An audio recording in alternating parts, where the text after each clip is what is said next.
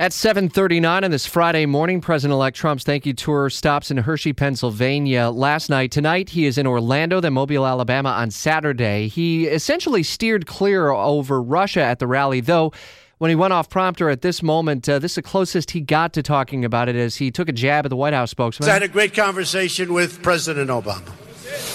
And I said to him, no.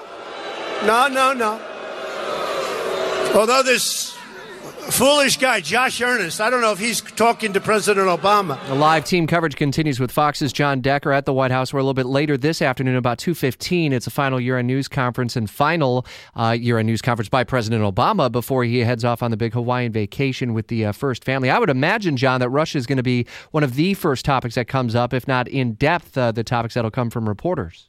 I think that's exactly right. It's been the news all this week at the White House briefing, and Josh Earnest has leveled some charges which seem to insinuate some sort of collusion or involvement between the Trump campaign and the Russian government.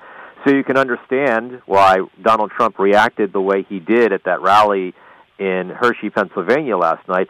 The president's also going to get asked a lot of questions about the deteriorating situation in Syria. The Syrian civil war has been going on for almost 6 years. Over 400,000 citizens of Syria have been killed during the civil war, and I think this is going to be one of those things that will tarnish, to some extent, the legacy of President Obama for not interceding and trying to end this civil war while he could, while serving as president. Yeah. And lastly, just one thing, Rich. Lastly, I think the president's going to be asked to comment on some of the things that Donald Trump has said and done since becoming the president-elect in November. So a lot on the agenda during the press conference today. Right, I'm glad you said that. And as the president was talking with NPR yesterday, he talked about Russia and said action would take place at a time and place of our own choosing, and that such action could be both publicized and behind the scenes. Is he essentially tipping his hand that there may be some action before Inauguration Day of President-elect Trump?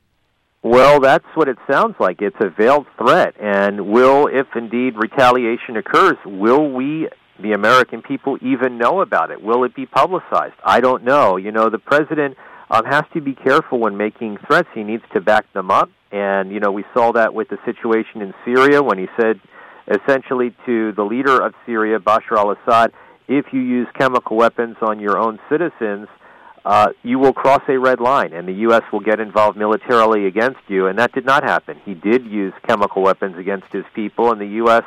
and the Obama administration essentially sat on its hands. So, words have meaning, threats have meaning, and hopefully if the president believes that there's proof, he backs it up and shows the proof and retaliates in the manner that he said that he would. 2:15 news conference with President Obama. Listen for updates from Fox's John Decker throughout the afternoon. Read the full recap from our Washington insider, Jamie Dupree, later at WOKV.com.